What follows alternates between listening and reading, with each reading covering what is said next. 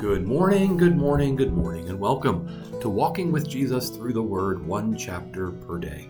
My name is Pastor Jason Van Bemmel from Forest Hill Presbyterian Church. I am in Moyo, Uganda, on the campus of Reaching Africa's Unreached. And right behind me, if I do this, maybe, well, it's just a mango tree, but I'm sitting right in front of Jacob and Carol's house, and right over there is the first building that was built at RAU, and right behind the camera in front of me is the road coming in from the main road outside, and it's actually late afternoon, almost dinner time as I'm recording this, even though I said good morning. They always get relieved. But anyway, I hope you're doing well. We're having a wonderful trip here at RAU, and things are a little bit crazy and hectic, and so some of the technicals are a little bit off, and I hope you'll be gracious and understanding to that. But we're here today. How are you? Can I talk straight? I've been teaching all day. Okay, it's day 738, and it is Isaiah 47. Let's pray, because I need it. Father in heaven, thank you so much for your word. It's living and active. It's sharper than any two-edged sword. It is truth, the truth from the God of truth, and we are your people who need your truth. Please speak to us. Please write Isaiah 47 on our hearts. Please help our minds to comprehend it. We pray this in Jesus' name. Amen. Isaiah 47. Come down and sit in the dust, O virgin daughter of Babylon. Sit on the ground, without a throne, O daughter of the Chaldeans. For you shall no more be called tender and delicate. Take the millstone and grind flour. Put off your veil, strip off your robe, uncover your legs, pass through the rivers. Your nakedness shall be uncovered, and your disgrace shall be seen. I will take vengeance, and I will spare no one. Our Redeemer, the Lord of hosts is his name, is the Holy One of Israel. Sit in silence and go into darkness, O daughter of the Chaldeans. For you shall no more be called the mistress of kingdoms. I was angry with my people. I profaned my heritage. I gave them into your hand. You showed them no mercy. On the aged, you made your yoke exceedingly heavy. You said, I shall be mistress forever. So that you did not lay these things to heart or remember their end. Now, therefore, hear this, you lover of pleasures, who sit securely, who say in your heart, I am, and there is no one besides me. I shall not sit as a widow, or know the loss of children. These two things shall come to you in a moment. In one day, the loss of children and widowhood. They shall come upon you in full measure, in spite of your many sorceries and the great power of your enchantments. You felt secure in your wickedness. You said, no one sees me. Your wisdom and your knowledge led you astray, and you said in your heart, I am, and there is no one besides me. But evil shall come upon you, which you will not know how to charm away. Disaster shall fall upon you, for which you will not be able to atone, and ruin shall come upon you suddenly, of which you know nothing. Stand fast in your enchantments and your many sorceries with which you have labored from your youth. Perhaps you may be able to succeed. Perhaps you may inspire terror. You are wearied with your many counsels. Let them stand forth and save you, those who divide the heavens, who gaze at the stars, who at the new moons make known what shall come upon you. Behold, they are like stubble. The fire consumes them. They cannot deliver themselves from the power of the flame. No coal for warming oneself as this, no fire to sit before. Such to you are those with whom you have labored, who have done business with you from your youth. They wander about, each in his own direction.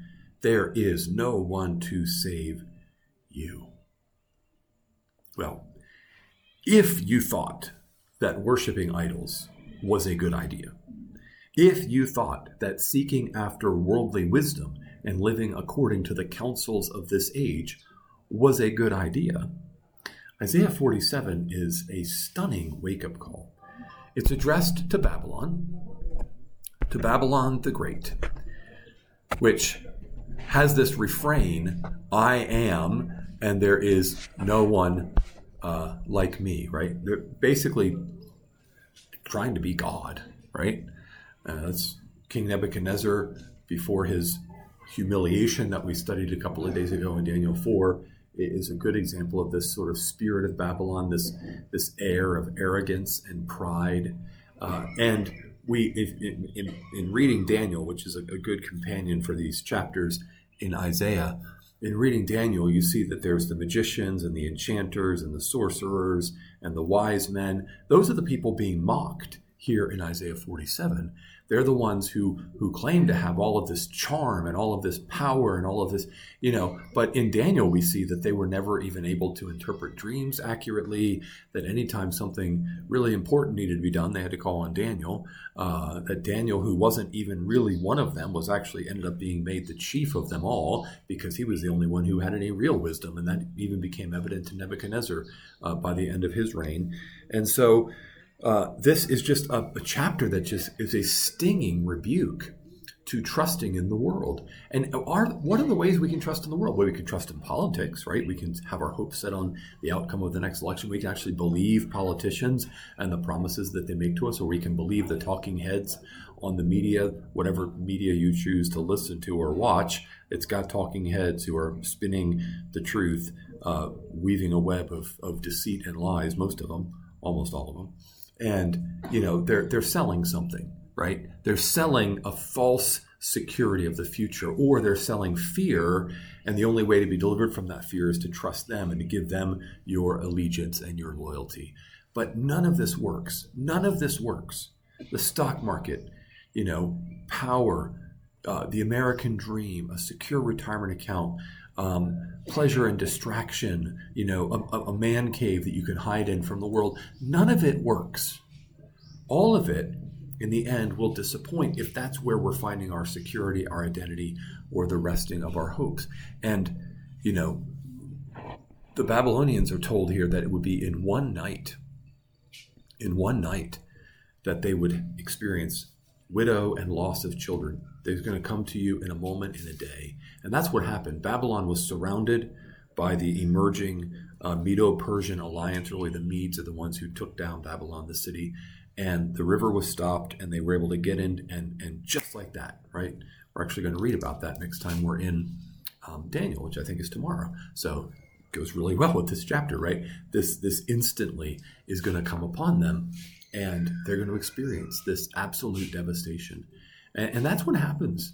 Like when you trust in the things of the world, look, when stock markets crash, right? Or when terrorists attack, or when the election doesn't go your way, or the election did go your way, but the God doesn't keep any of his promises, or you reach retirement and then you realize, most people, especially men, most people die very soon after they reach retirement because they were living for this thing and pushing for this thing, and now they arrived and they're like, well, what do I do now? And so, the things of this world disappoint, but God never disappoints. God is the one, as we saw yesterday, he's the one who bears us. He's the one who carries us. He's the one who keeps all of his promises to us. And so if you want to avoid the fate of Babylon, trust in the Lord. Let's pray. Father, we need you. You made us for yourself, and we won't find peace anywhere else but in you. Help us to know that and to believe it and to live it. We pray in Jesus' name. Amen. Amen. Well, thanks for joining me for Isaiah 47. I do think we're going to be back in the book of Daniel tomorrow, and I hope to see you there. Have a blessed day in the Lord.